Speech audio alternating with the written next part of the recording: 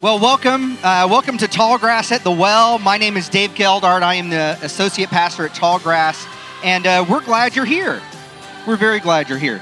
So just a few announcements before we get started. First of all, I need to announce my answers to this because it's really important. So who's like me in that they are naturally a night owl, but then the more kids you have, you kind of knuckle under and become an early bird. That's where I'm at. Yep, Taylor's there too.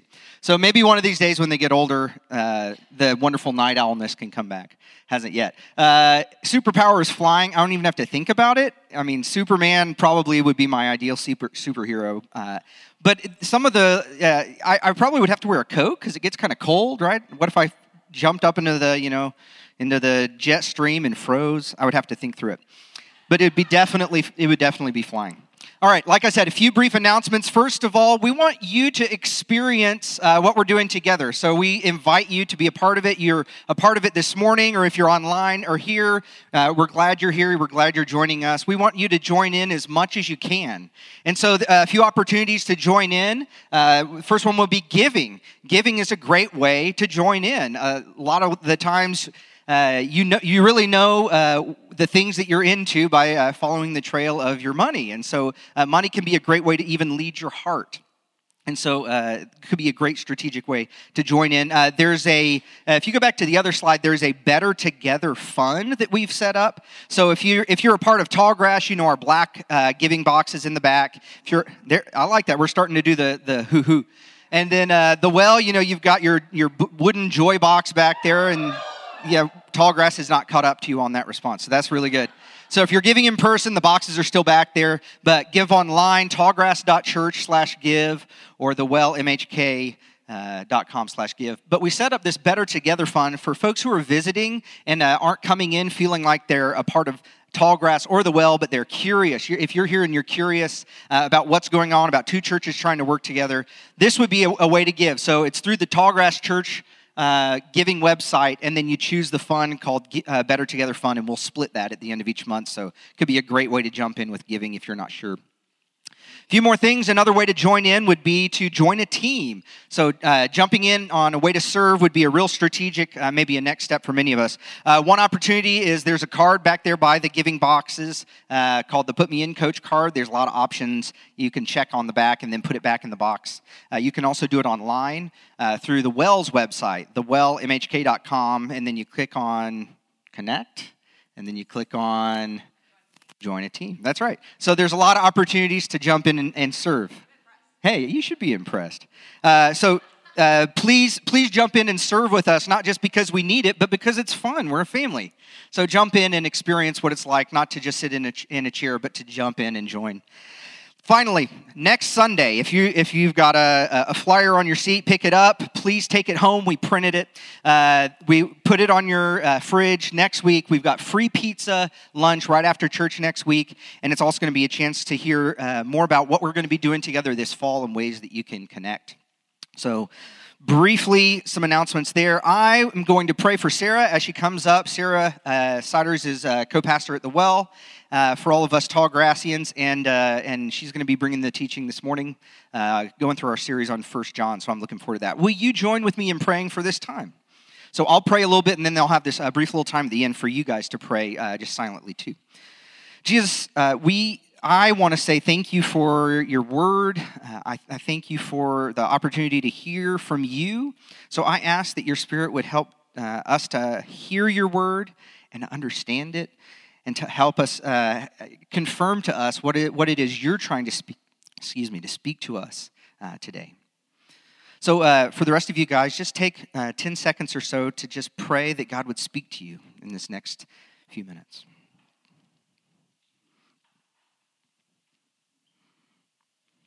And then pray for Sarah as she preaches. Amen. Good morning, everyone. How are you? All right, good to be here. As Dave said, I am co-pastor here at the Well. My name is Sarah Siders. Normally, Josh is up here a little bit more than me. We've switched places. Thank you for the wave. I appreciate that. He's actually up in kids right now, holding it down. So that's going to be really fun. We like to switch places a lot. We like to just, try each other's roles out. And we like to be very pragmatic in how we do family. So we are going to be talking today a little bit further on this series of 1 John. So we, as a team, as a pastoral team, we decided, hey, let's look at 1 John. Let's look at how the gospel and the story of Jesus can begin to transform not just our head, not just our knowledge, but also our hearts, our emotions, our will, and ultimately our lifestyle, our behavior, and decisions. And so we are calling this series Head, Heart, and Hands. So this is our third week here, and it's been interesting because I was actually already in the book of 1 John, and the older that I get, I used to read like for quantity, like when I was younger in college, I would be like, okay, I read 3 chapters, and that was good. And I don't know, I thought it was like checking a box or something with God. And the older I get, the more I'm like, I think I read like 3 verses, and I'm like, okay, that was a lot. How am I supposed to do, what am I supposed to do about that? I have to sit with Holy Spirit and say, okay, you got to help me. You got to help me be transformed into what is being asked of me from these 3 verses. And so it's taken me a very long time to get through 1 John. But the other part of it is that John, I don't know if you noticed, but when you read John, whether it's his gospel or his letters, he's very mystical and poetic. And sometimes you're like, John, what are you saying right now? What do you mean? What do you want me to do about that? And so that's part of the reason I'm kind of going so slowly and methodically through it. So I want to just recap some of what John has been talking about, which Pastor Josh and Pastor Ben have talked about in the last 2 weeks. I'm going to make this extremely simple. So the main point so far, we are God's children.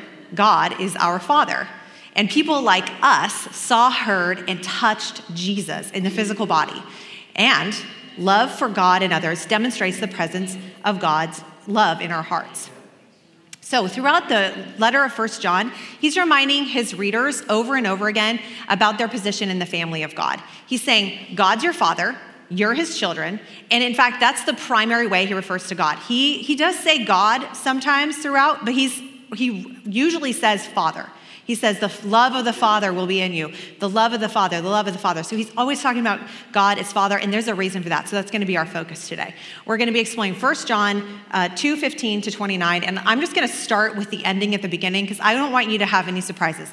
I'm just going to tell you where we're going to end up, okay? Where we're going to end up is as soon as we forget that God is our Father and we're his children, that's when we get distracted, we get drawn away, we get pulled away by 3 common temptations. That's it.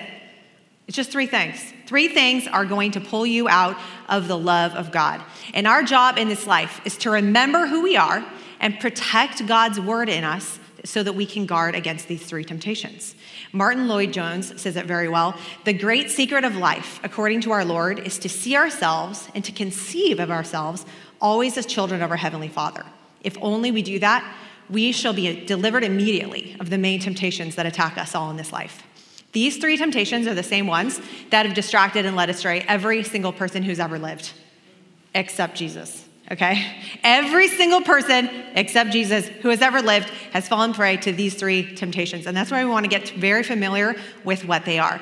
So 1 John 2:15 to 17 lays it out for us. He says, do not love the world or anything in the world. If anyone loves the world, love for the Father is not in them. For everything in the world, the lust of the flesh, the lust of the eyes, the pride of life, comes not from the Father, but from the world. And the world and its desires pass away, but whoever does the will of God lives forever. So, to be honest, I've read this for, the majority of my life, and a lot of times it's like, what does that mean, right? What does it mean, the lust of the flesh, the lust of the eyes? And he says it, and then he moves on. Like, you're supposed to know. So if you are someone who's like, I don't really know what that means, if these are the 3 most common temptations, and I'm supposed to be aware of what they are so that I can remain as a child of God and aware that he's my Father, I better know what these are. So let's define them. I really like this article from BibleArchaeology.org that just gives really simple definitions. So the first is the lust of the flesh. This is anything that satisfies or brings pleasure to our physical body. So it could be excessive consumption of food or alcohol or drugs or sex or something sensual or physical that's a pursuit that gets in in the view or in between our relationship with God. The second temptation is the lust of the eyes. This is possessions I want that would make me happy. So this is things that we see and desire to have, and it becomes something where we focus in on it so much that it's like, I really, really want this. I want this, I want this, I want this. And usually it's something that belongs to someone else. It's a form of like jealousy, envy, or covetousness. And third is the pride of life. And this is a focus on what I want to be or being really proud of what I am, right? So it might be like a career position or an achievement or an accomplishment, and the arrogance that comes with boasting about what I'm going to do or what I have done. So those are the three distractions that are so all-encompassing and demanding on our lives that if we let them run rampant, if we don't put them in check, if we don't let Holy Spirit speak to us and say, hey, this is turning into an idol, this is turning into a thing, it will become so all-encompassing that we will lose the love of the Father in our lives. He's putting something here at stake, right? So this is a big deal. But here's the other part of this. These warnings, these temptations are so old, and we see people running into them throughout Scripture. So in Genesis 3:6, we see the very moment that these temptations were introduced. So when Eve saw that the tree was good for food, that's the lust of the flesh, that it was pleasant to the eyes, the lust of the eyes, and a tree desirable to make one wise, right? That's what she wants to be. This is the pride of life. She took its fruit and ate. She also gave to her husband with her, and he ate. And thus, these three temptations have entered into our human experience. And throughout history, we have been wrestling with these three things. These are the three things that prevent us from remembering that God is our Father and that we are his children. Thousands of years later, the Israelites were entering into the promised land, and God saw it coming because there's nothing new under the sun. The same three temptations. He's like, okay, so we've been doing this for thousands of years in human history, and just FYI, it's not going to be different, but it's going to be a lot better there, okay? You're going to be in the promised land. So Deuteronomy 6:10-12, it says, when the Lord your God brings you into the land he swore to your fathers, and you enjoy prosperity, food, drink, clothing, shelter, the fruit of the fields, vineyards, olive groves, the riches of cattle, gold and silver. It's not bad. I mean, there's a few things I would add to that list if it was my list. But then he says, then be careful that you do not forget the Lord, because you're probably going to, because they've been living out in tents in the wilderness, right? It's been kind of rough, and they've been relying on God for everything from water to food to safety and protection. Even their clothing wasn't wearing out, right? So here's God saying, hey, we're going to bring you into this new land, and you're going to finally have everything you've wanted. And at first, you're going to be really grateful, and you're going to see me as the source of that, and then your eyes are going to kind of flatten out. You're going to stop looking up, and you're going to start looking horizontal. And you're going to start focusing on these three temptations. Don't forget about me. So we know that these are the temptations that the Israelites wrestled with. And these temptations led them to pursue other religions and other gods. And those religions and other gods caused them to practice some very, very grotesque religious rituals that ultimately God needed to redirect them. And they often ended up in exile. If you've read the Old Testament, you see them coming in and out of exile because they would get distracted with the cultures and the riches and all the things that were around them. And they would replace the true God with these gods that they could see horizontally. And God would have to snap them out of it. He gave them many warnings. Those are called prophets, right? Over and over and over again. He was like, hey, come back to me. Look up.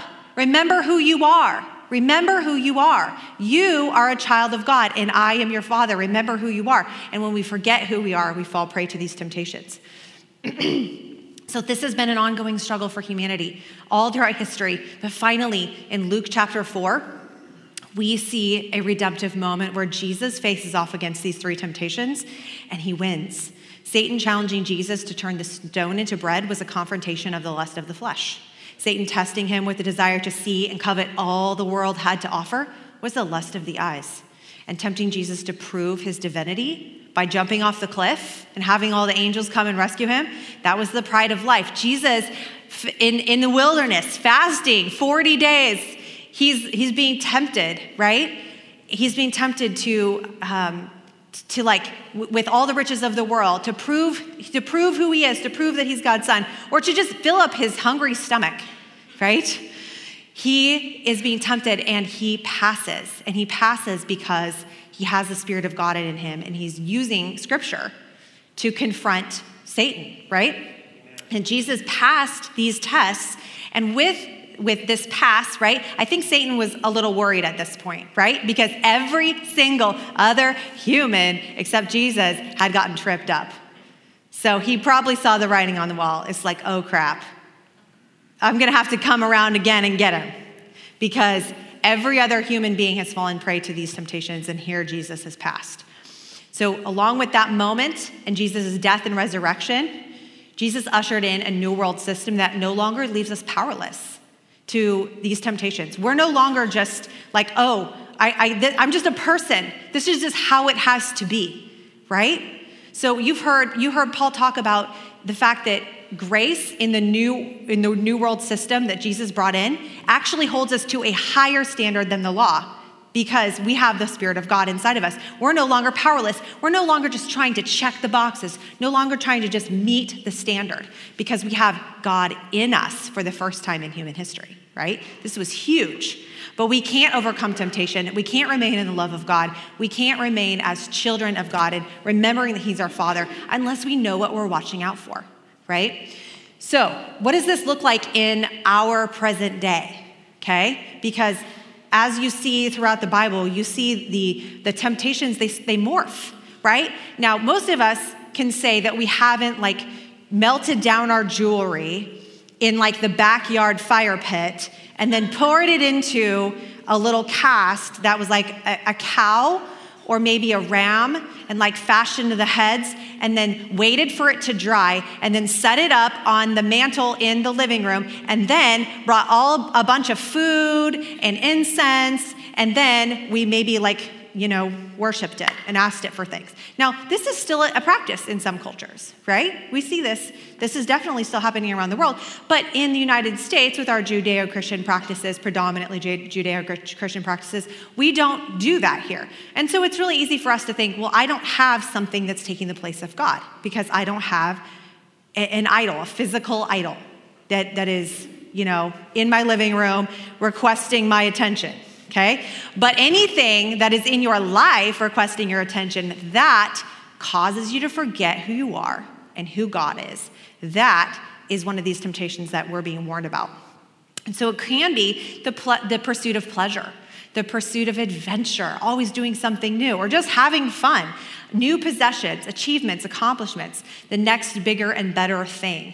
This is built into our nature and culture. And social media has amplified it, right? Because now, like when it used to be that before social media, we like didn't know what the people that we went to high school with were doing, unless you like were still friends with them.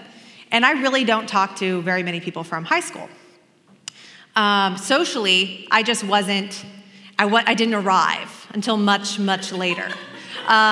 I was just a strange kid. So in high school, it's like, I'm not trying to relive that because that was not the glory days for me. So if it weren't for social media, I just literally wouldn't know where anyone was, how many kids they had, what kind of job they had, if they had gained weight or lost weight, how much money they had, how many vacations they were taking. And now we know, right? And so now we're in this constant sense of comparison, like, oh, this person got married. I feel like I should hurry up and get married. Oh my God, something's wrong with me because I'm not yet. Or they're already having kids. These people that I went to high school with, they have like 3 kids and I have like 0 kids. I have a pet. Does that count as a kid? And so we feel like we're constantly looking at everyone around us to say, am I where they are? Oh, they're retiring already. Wow, they must have really worked hard to save up for that, or, they really came into some money, or they were just smarter with their money than me, or they made a lot more money than me, right? It's this constant state of comparison, and we begin to feel like we aren't progressing. We aren't, it can feel moral, right? To make progress in life, to do the next thing, whatever that next thing is in your phase, it can feel like a moral failure to not do that. You know what I'm talking about? Like, oh, I'm not this yet. I'm not that yet. I'm still working this job. It's a little bit entry level. I have a story about this that I'll share later. It can feel like we're not progressing and that maybe something's wrong with us, right? Or maybe like, is this my fault? Is it God's fault? Whose fault is this? And so we can begin to look at all of these accomplishments and these trappings and this stuff in our lives, and we can start to see it as like evidence of our own goodness, right? And that's how we begin to forget who we are. So we need to know really honestly, what are these temptations that are tripping us up? What is causing us to forget who we are? For some of you, it might be craving new experiences or travel. Like you follow all like the travel blogs on Instagram, and they're always like showing you pictures of the cabin in Finland, and you're like, dang it, when am I ever gonna get to Finland? You know, this definitely happened to me yesterday, so this feels like acute. You might be a foodie, and so there's always a new restaurant opening up, and you're just like, okay, I gotta go there.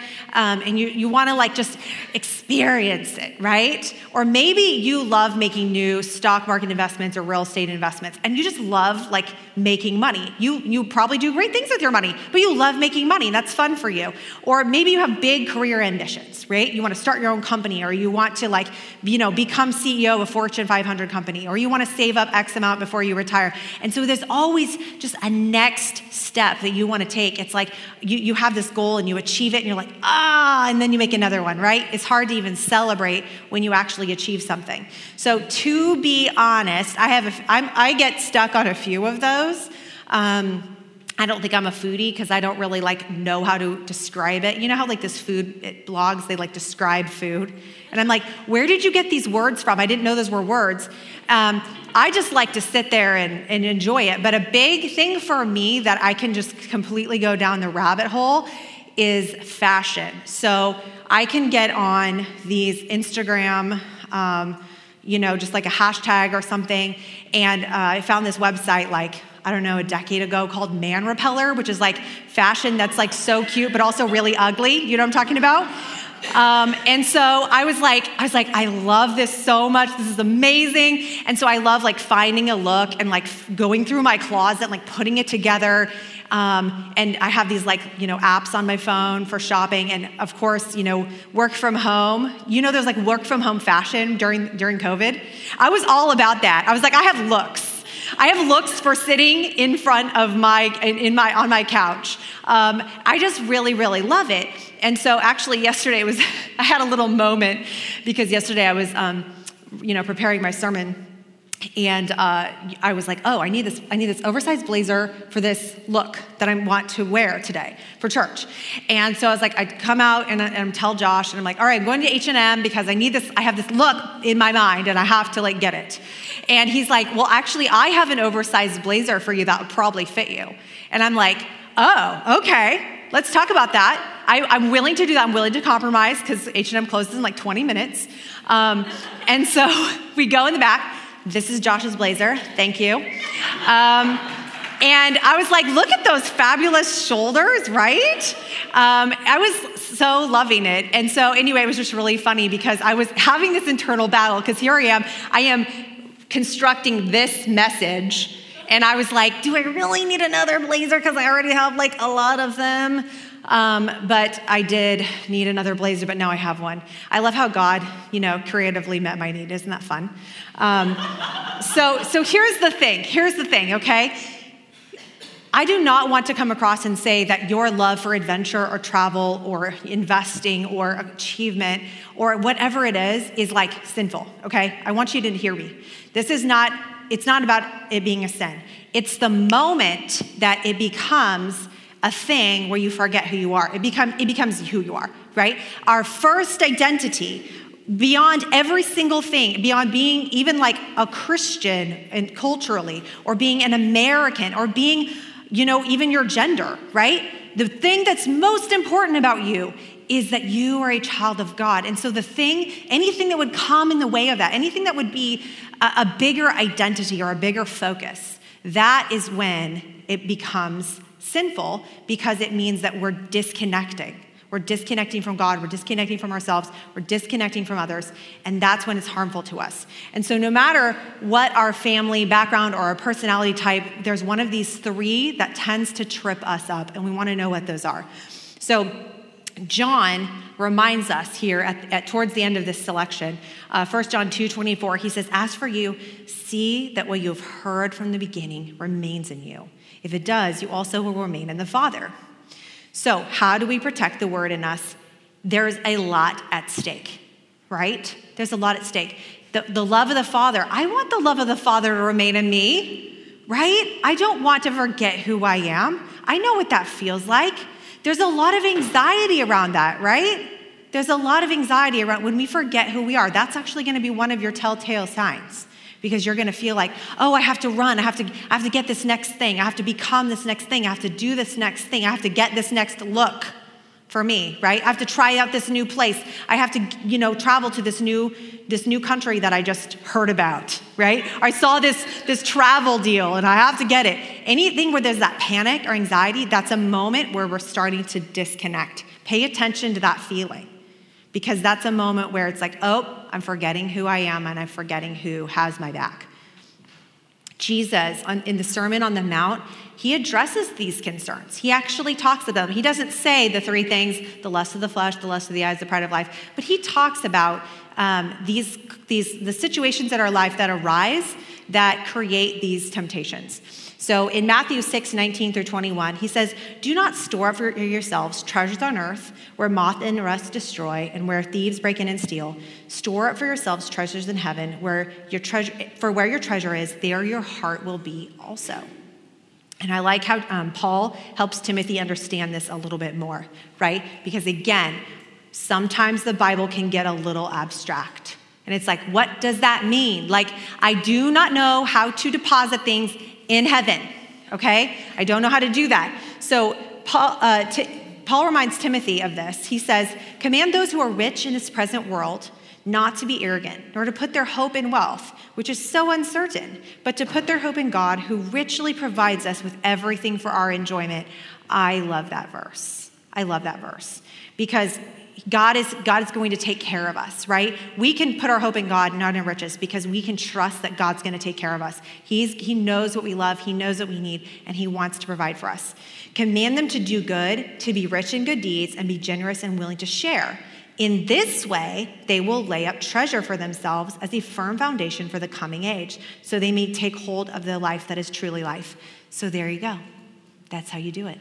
That's how you lay up treasure for yourselves in heaven, by being generous with what you have.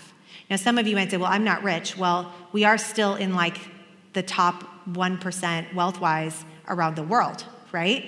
So if we're sitting in this room, we have considerably more wealth no matter what our bank account says, because of maybe the connections or the opportunities that we have here in our country, which we're very fortunate for. So let's head back to the Sermon on the Mount. In Luke 12, Jesus says, "Therefore I tell you, do not worry about your life, what you will eat or drink, or about your body, what you will wear." I'm hearing that one, Jesus. Okay, "Is life not more than food, and the body more than clothes? Look at the birds of the air. They don't sow or reap or gather into barns, and yet your heavenly Father feeds them. Are you not much more valuable than they? And who by worrying can add a single hour to his life? And do not set your heart on what you will eat or drink. Don't worry about it, for the pagan world runs after all such things, and your Father knows that you need them. But seek his kingdom, and these things will be given to you as well. Therefore, don't worry about tomorrow. Tomorrow will worry about itself. Today has enough trouble of its own." Can we get an amen? Amen. Right? "Do not be afraid, little flock, for your Father has been pleased to give you the kingdom. Sell your possessions, give to the poor, provide purses for yourselves that will not wear out, a treasure in heaven that will never fail, where no thief can come near, no moth destroys. For where your treasure is, there your heart will be also." I love that verse so much. Do not be afraid, little flock. Okay, do you hear that fatherly voice? Do you hear that? That's calling you back to being the kid. You don't have to be the adult. When it comes to God, you're always a kid. Okay? You're always a child of God. You're never like the grown adult of God that like comes in for holidays. Okay? You are the child of God always. And so the Father has been pleased to give you the kingdom. There's so much patience, so much kindness in his voice, and you can tell he has it already. He's given you everything. He's saying, hey, you don't have to hold on so tightly to this little tiny physical thing. that you have, this money, this little bit of money, this house, these clothes, these achievements, you don't have to hold on to that because the Father has been pleased to give you everything because of who you are, because you're his child, right? I remember 6 years ago, I was working on Fort Riley in the hospital, and I was in behavioral health. My background's in clinical social work, and I had been back and forth on whether or not I wanted to do program administration or actually be a therapist, and I'd been really wrestling with this. And so I'd been recruited for this position that was a program administration position, and I had been really kind of walking away from the therapy route. And so this was, I'd been in this kind of entry-level role for a while. Oh my gosh, Karen's laughing because I worked with Karen back there. So I was in this entry-level role, and it was basically everybody had so many degrees around me. Everyone was so important. I felt basically it was even my having a master's was the equivalent of a high school diploma where I was. And so not only that, for the first few years, when I had my first baby and all this stuff, I didn't have an office. I would come in every day, and I literally didn't know where I was going to go. And so I was trying to be a mom and do these different things. And it was really stressful, just to feel kind of homeless within this space. And so as you can imagine, here are all these PhDs, PsyDs, MDs, DOs, people with clinical in their name. And I was I thought this was cool to get a master's degree. And now I'm instantly coming into a situation where I'm the freshman. I have zero, I'm not cool. And I was so eager to get out of that because insignificance is a big trigger point for me. Right? God's been working with me on this. But I hate to feel small. I hate to feel insignificant because I'm I am important and I'm supposed to do big things. And why am I a plebeian in this place? Right? Nobody cares about me. I'm I got to get out of here. So it was a big internal wrestling match. And finally, someone had seen the light and seen how much greatness I had to offer and had recruited me for this position. It was a big pay raise. It was all this stuff. So I started doing the work. Got into the job, kind of was doing some of the work, not the whole job, but I was doing part of it. And my boss, who had recruited me, had helped me write my resume because in the government system, you have to write it just so it goes through the keyword search.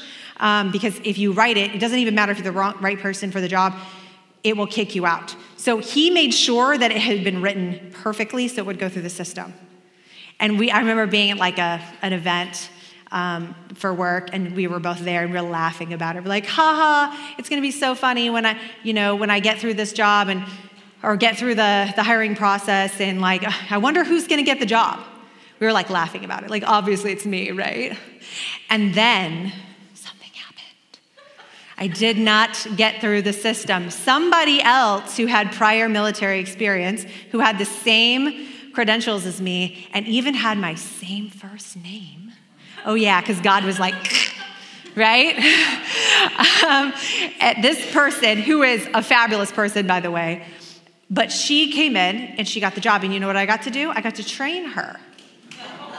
Yeah. And so you want to know what I did when I came home the day that I found this out? This was 6 years ago, July, 6 years ago.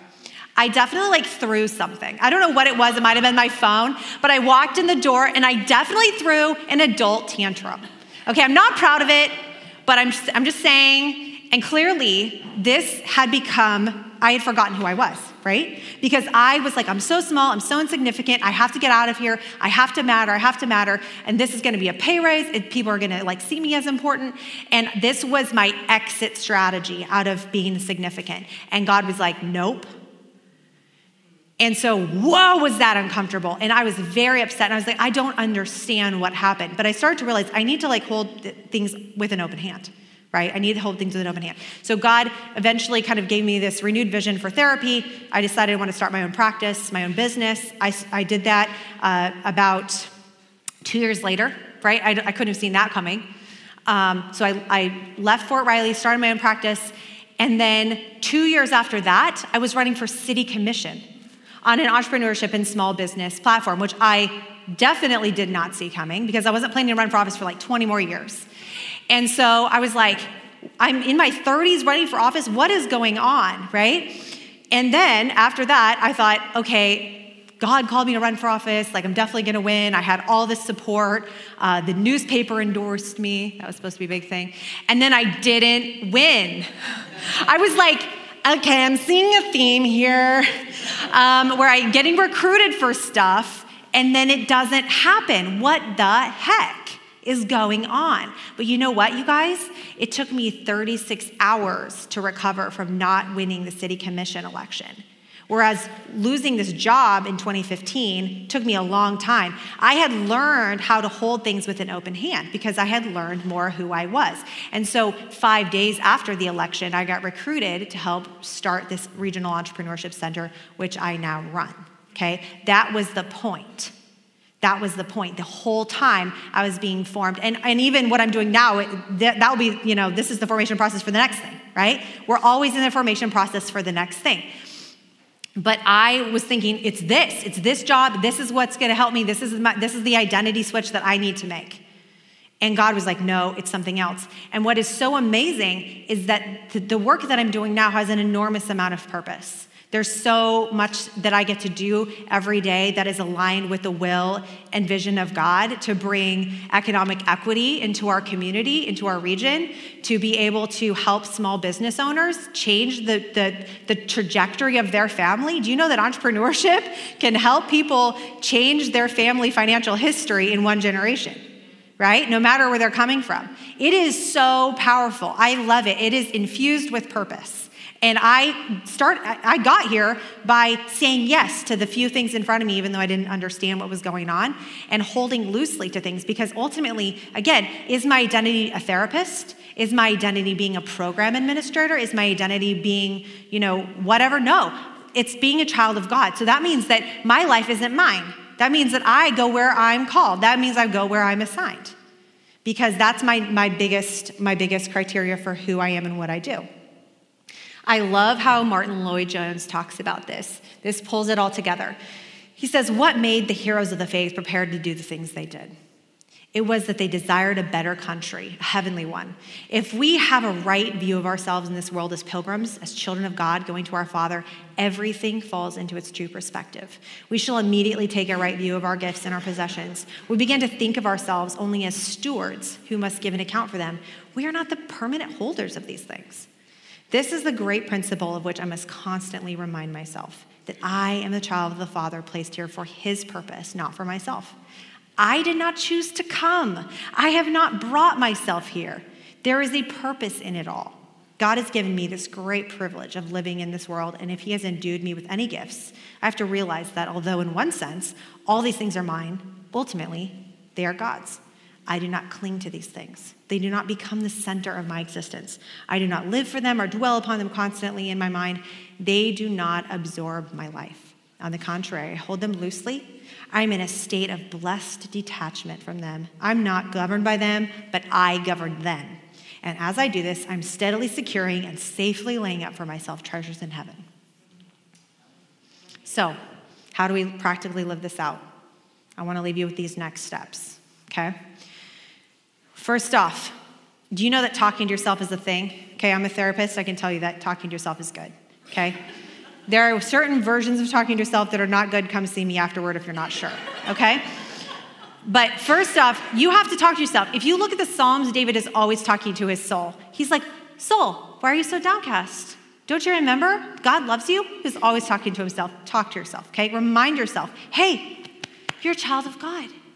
He's your Father. He's got you. What are you worried about? What are you stressed out about, sweetheart? You can literally be super kind to yourself. You know how you talk to like a grandchild or a child or a nephew or niece? Talk to yourself that way, right? Kindness. Okay, it's God's job to take care of you. He richly provides everything for your enjoyment. And if you forget this, you can just go back and read what Luke 12 was talking about, right? Don't be afraid, little flock. Don't be afraid, little sheep. For the Father's been pleased to give you the kingdom so you can hold everything loosely, right? Why can we hold things loosely? Because of who we are. It's not about God standing in front of you and saying, give me all your stuff, okay? It's never about that. God only asks us to do things based on who we are. It's about who you are first, and then out of that place of identity, then you do.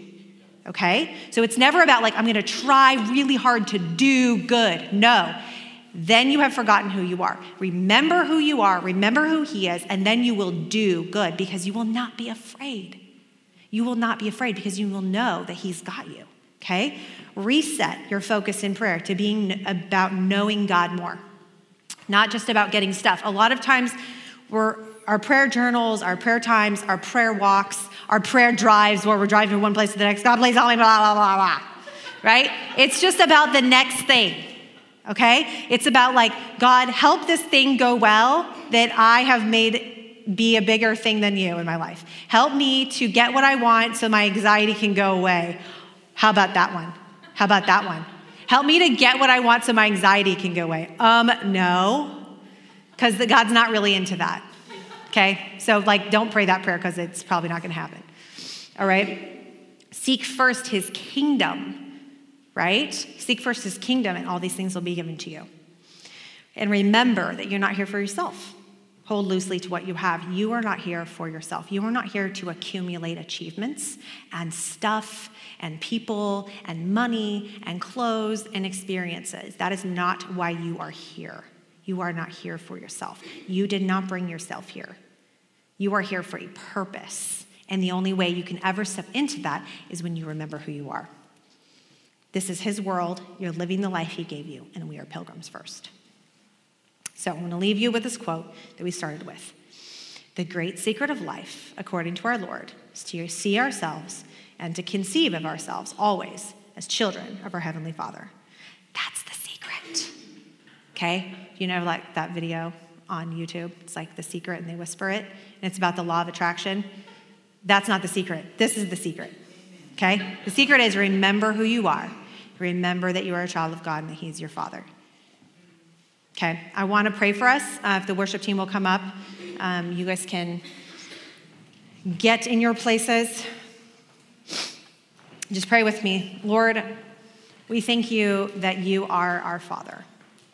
We thank you that you loved us so much that you sent Jesus here, your only Son, to bring us all into your family so that you wouldn't have an only son. You would have many sons and daughters. We thank you that even when we were at odds with you, even when we were disobeying you, even when we didn't care about you, when we scorned you, that you came for us because you saw that you wanted reconciliation. You wanted us to remember. You wanted us to look in your eyes and remember that you're our Father and that we're your children. And then that is the core of who we are. And so, Lord, we ask that today there would be some piece of this truth that would go with us, that would take root in our hearts, that would take root in our minds, and would begin to transform our lives. Teach us how to be your children. Most of us, we had, regular to abnormal to dysfunctional families. God, lots of us did. And so help us to know, what does this mean? Is it good that God is my Father? Is that okay? Lord, teach us how to be your children. Teach us how to be loved by you. Teach us to let you provide for us. We pray these things in your name, Jesus. Amen. This teaching was recorded in partnership between Tallgrass Community Church and The Well. For more resources like this, visit tallgrass.church and thewellmhk.com.